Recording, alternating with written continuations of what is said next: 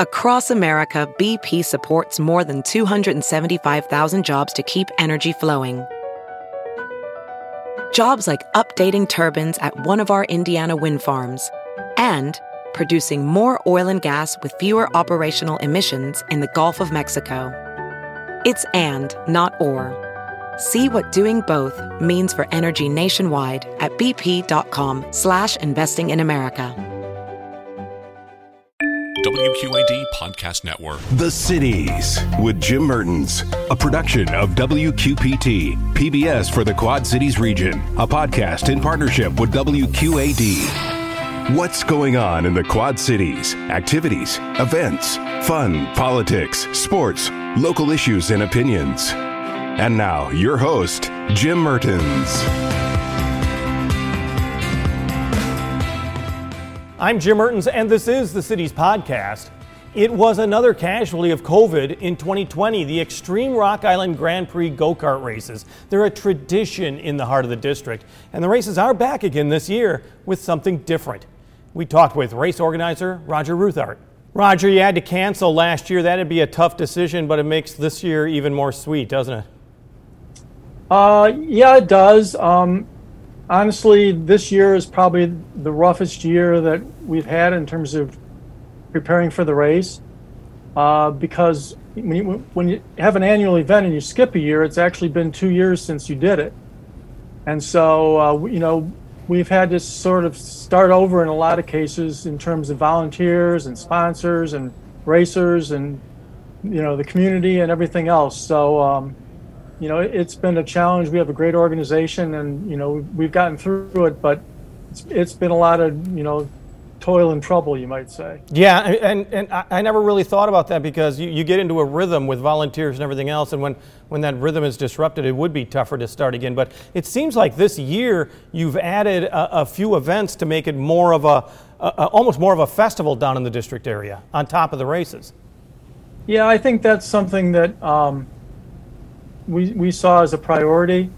We went into a partnership last year with the National Karting Alliance, which we're trying to transition into them taking over all of the racing aspects of the weekend, and our organization just can focus on, the excitement that goes around it and, things like announcing and music and ancillary events and things like that. So there's a lot of that more this year. We've really, focused on trying to add some things, not only to get more people to come down, but also, if people come down and they don't want to sit and watch people race that they don't know who they are for 5 hours, they can come down and watch for a while and then go do something else and then go watch a little bit more. And the longer we keep people downtown, the more the local businesses can benefit and things like that. Well, the XStream Rock Island Grand Prix really has matured. I mean, it's been around for more than 25 years.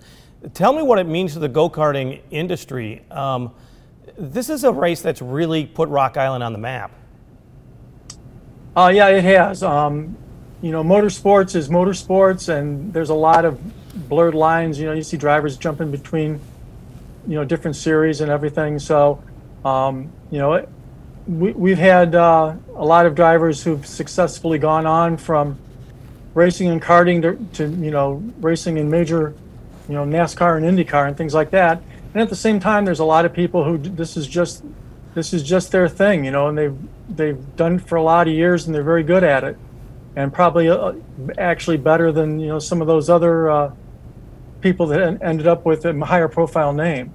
And they like to come to Rock Island. I mean, there are other go-karting races, but this seems to be the daddy of the races in some ways. Well, Rock Island is a special place, not only event, but also the town. I mean, a lot of these racers, what they do week in and week out is they go to a kart track that's, outside of town or in the middle of a cornfield or something and race, and their mom and dad and their girlfriend maybe watch them. And so this is the race that everybody, they have the family reunion, they bring their sponsors along, they bring their friends and, sort of make a party out of it. And downtown Rock Island is a good place to do that. The other thing is that, you have different winners, it appears, each and every year. You have some people that return and win again, but it's like it's anybody's game each year. It's nice that not one team dominates, and that you just sit there and go, oh yeah, Team X won again. I mean, you've really got a wide variety of potential winners out there. Yeah, again, this is kind of a special race in that respect. In terms of the difficulty of the course, you look at the course and it's, it doesn't look very difficult. It's kind of an L shape with one right-hand corner.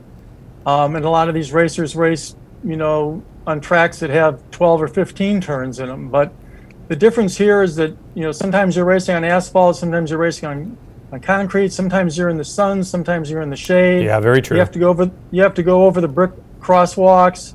There's all kinds of different things that these racers don't face on a week-to-week basis. So that makes, coming here, a bigger challenge. Yeah, because they are so low to the ground, and you can see these go-karts when they're going over the sidewalks, the brickwork that's there, or even the manhole covers. I mean, it could be a challenging course, even though, as you said, it's not that complicated as far as turns are concerned.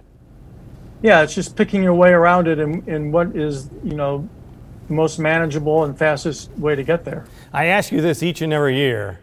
Where should a spectator go? Where's the best place to see the best part of the race? Well, I mean, it all depends on what you're interested in.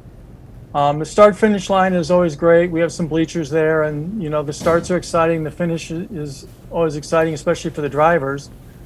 Some of the races, turn one, when you have 30 or 40 carts trying to make it through the first corner, they haven't sort of spread out around the course yet. That's a good spot sometimes. Also, I like the center of the track by Circuit 21 and through there, where you go through the right-hander and then the left-hander, and there's some shade down there, so if you don't want to sit in the sun all day, you can sit in the shade, and that's a pretty tricky part of the course.